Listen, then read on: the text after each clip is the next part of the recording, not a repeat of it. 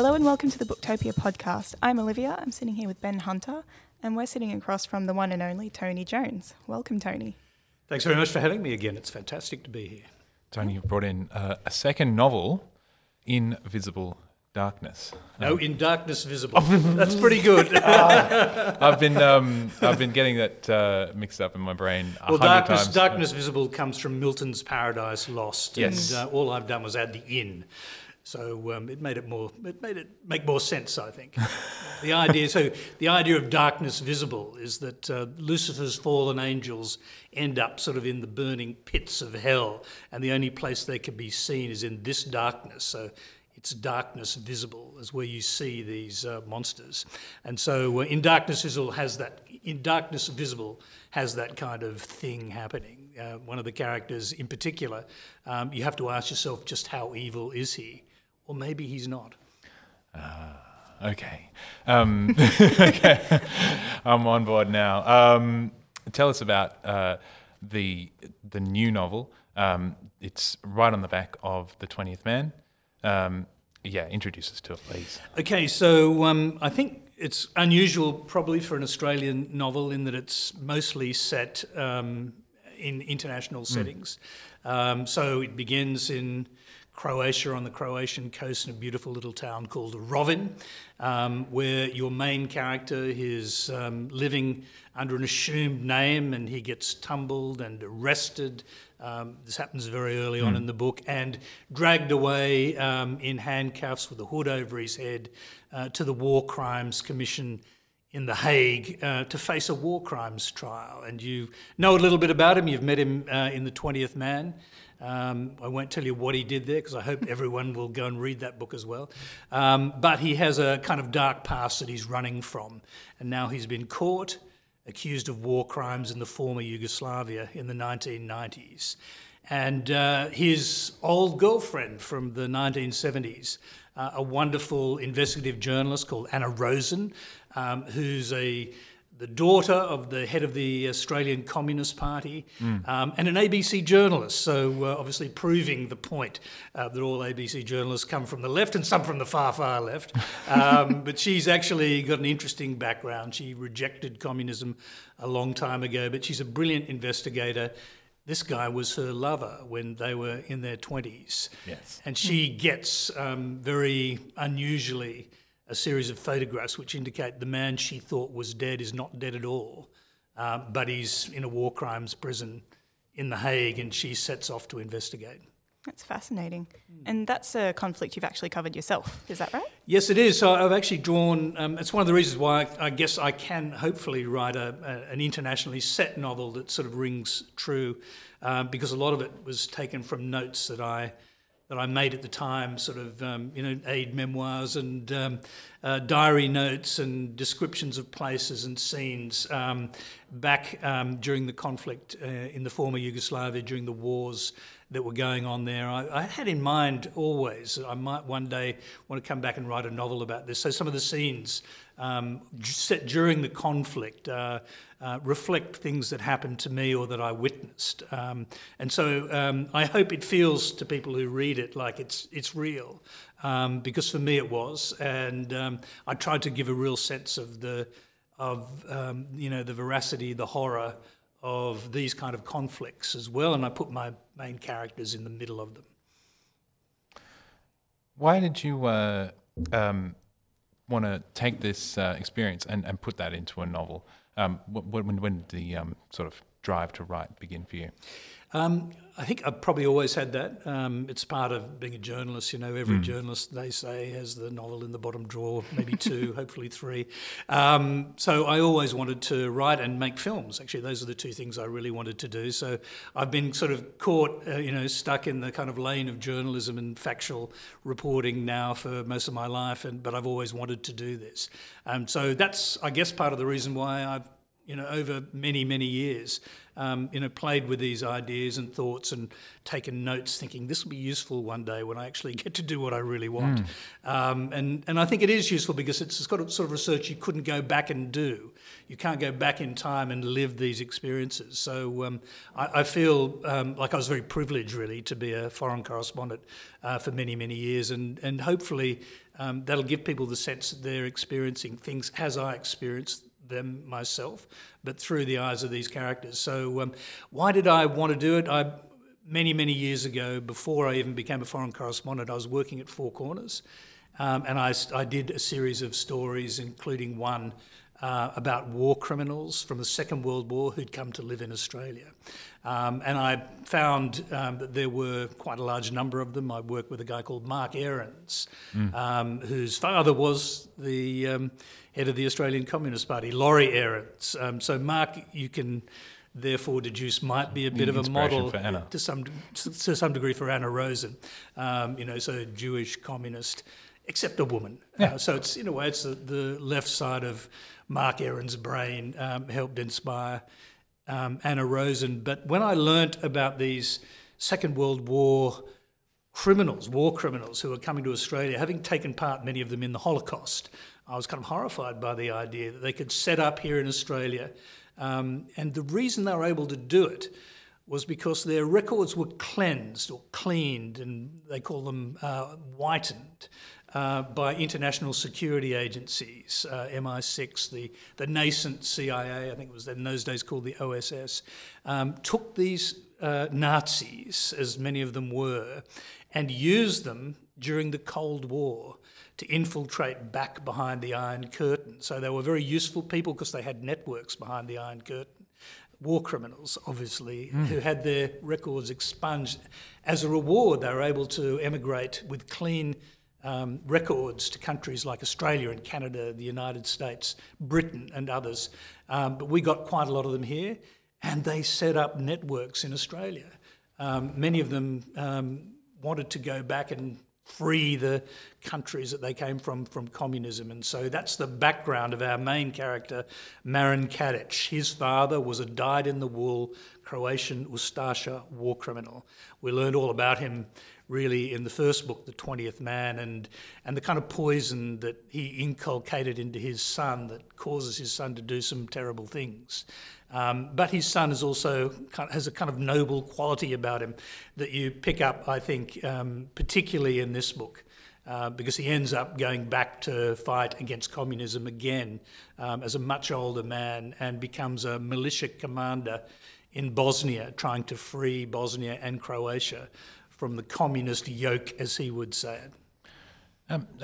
Do we, as readers, want to read The 20th Man first before we can dip into this new novel? Or you won't need to do that, but I'm hoping that if anyone hasn't read The 20th Man and then they read In Darkness Visible, they'll want to go back and find out more about these characters, the young lives of these characters, because they're both in their 50s. This is 30 years later, this is said. So it's in 2005 when Marin Kadic is picked up by the SAS and a collection of Croatian special forces, really, that I knew for a fact were racing around that part of the world and arresting war criminals. It was part of a deal done with NATO, that they would get rid of their dark people and let them be tried by the International Tribunal.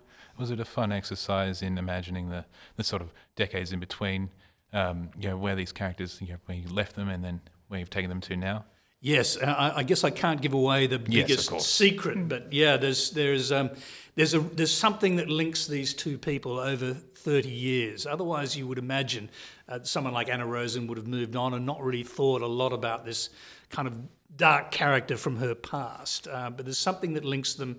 It comes to light in the novel, and I won't sort of explain what that is, but people will find out. There's a pretty profound link between these people. And as that unfolds, as we learn more about that, you'll see what Anna's motivations are, and it becomes a big shock for Marin Kadic sitting in his prison cell in The Hague too, preparing himself to face trial. You've backed this one up really quickly on the first novel. What was the sort of takeaway experiences of writing for the first time? And are you a pro now? Am I what, sorry? Are you a pro now? Am I a pro now? Yeah. Are you a pro now? I heard that too. Are you a professional? Am I a professional writer? Look, I think, it's probably a lifetime learning experience becoming a novelist. I hope that I'll just keep getting better and better at it. It did seem to me that I felt a little bit more like I knew what I was doing second time round, but you can be the judge of that and readers can be the judge of that. But, I hope if they get carried along by this story, they will go back and read The 20th Man. Sorry, go on.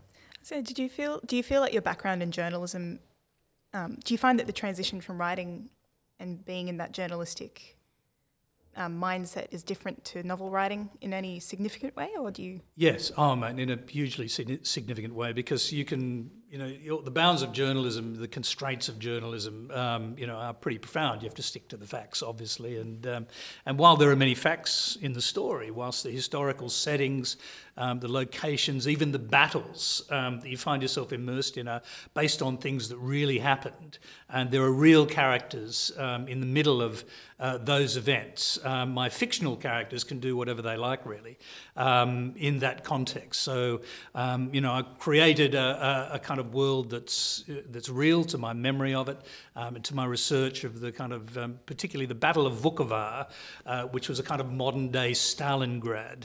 Like the Siege of Stalingrad is considered to be one of the most extraordinary and horrific events, that happened during the course of the Second World War. We'll leave the Holocaust aside because that's the signal event we can't even compare it to. But in terms of actual battles, the battle for Stalingrad was decisive in the fall of the Soviet Union. Well, come the mid-90s, we have a mini Stalingrad happening in Yugoslavia.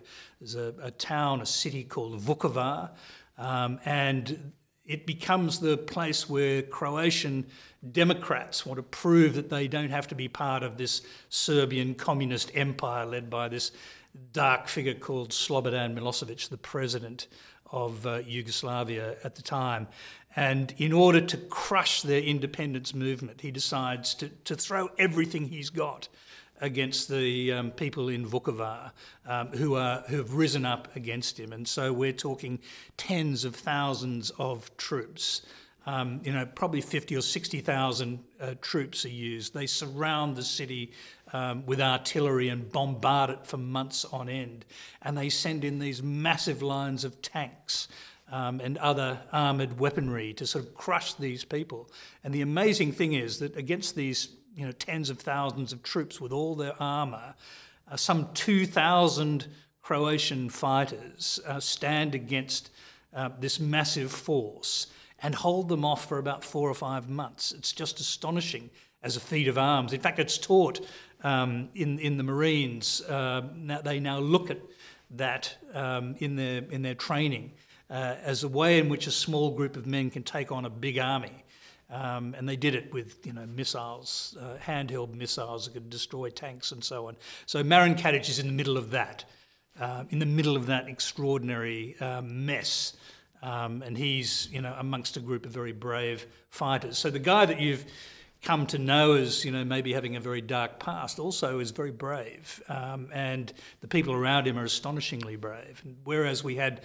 after The 20th Man, because I told some of the dark side of Croatian history, some people in the Croatian community were very upset with that book and upset with me.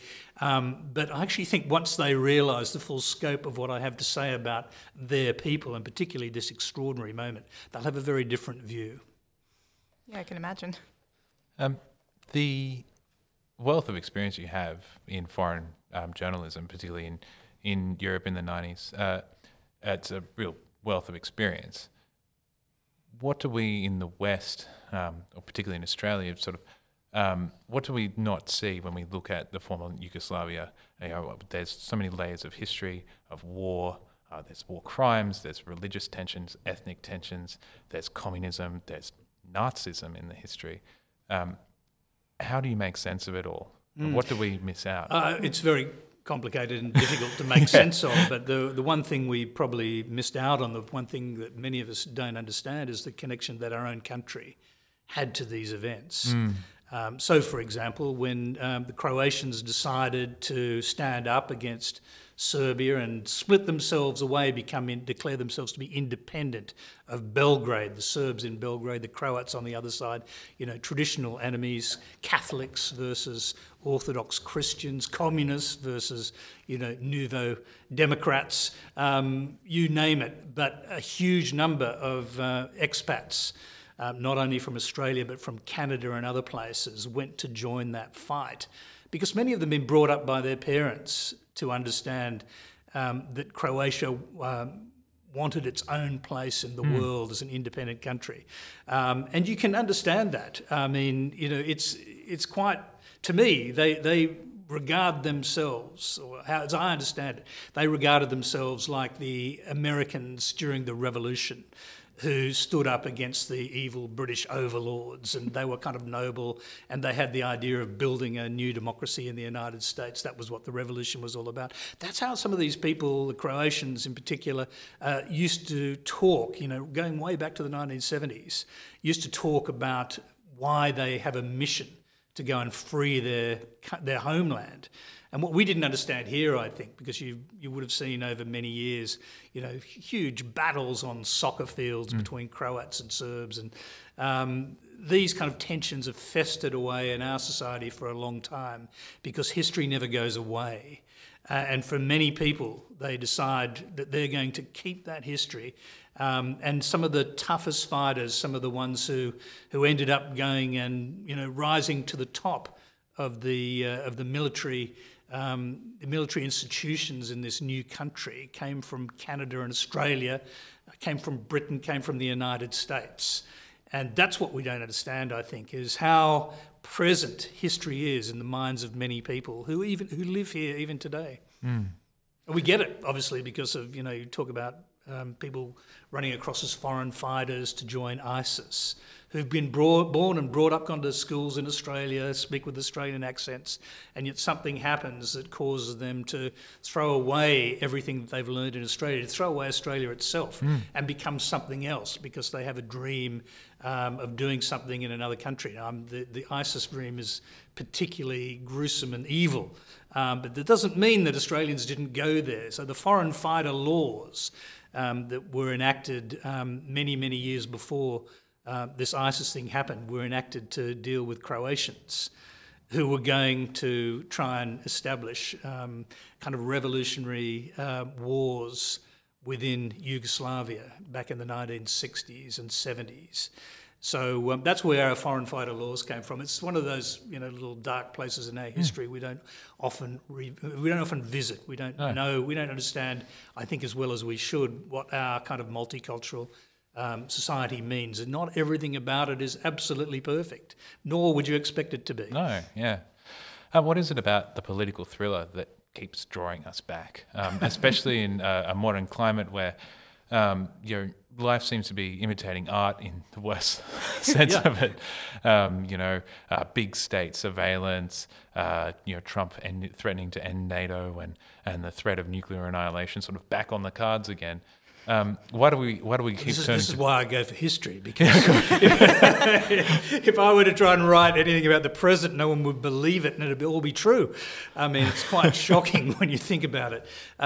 What keeps drawing us back to these events, I think, is the importance that history still holds for us, is what I was saying earlier. And, it'll take some time, I suspect, before we can put the events of the current day in some kind of perspective. And write sort of really good, let's say, thrillers in a historical context about these events. We need to absorb what all of this means and then reflect on it and then write about it. So I guess what I'm saying is that I've now had a long time to think about, and I've absorbed some of these historical lessons myself. I've lived in the middle of history in Europe, and Eastern Europe in particular, as communism collapsed and fell and then was destroyed. And I've had some time to reflect on it, and now to put my characters in the middle of that, I feel like I at least understand the world around them. So that, hopefully, that context will come across as being believable. It sounds absolutely I think it will. Fascinating. I think we've got lots of appetites whet for this new novel. I hope that's true. And as I say, if people like this one and they hopefully get dragged into this, I think it's a genuine thriller in the sense that thrilling things happen and, lives are at stake constantly. So I hope if people like that, they'll go back and look at the history that created this book. I know I will. Thanks so much for coming in, Tony. This has been wonderful. It's a pleasure. And for those listening at home, you can buy your copy of In Darkness Visible by Tony Jones. Sorry, Ben. At booktopia.com.au. Thanks for listening. Thanks for listening to the Booktopia podcast. Don't forget to subscribe to us on SoundCloud and iTunes. And if your eyeballs need a workout, check us out on YouTube at Booktopia TV. And don't forget, for all books featured on this episode and all episodes of the Booktopia podcast, head to Booktopia, Australia's local bookstore, at www.booktopia.com.au. Thanks for listening.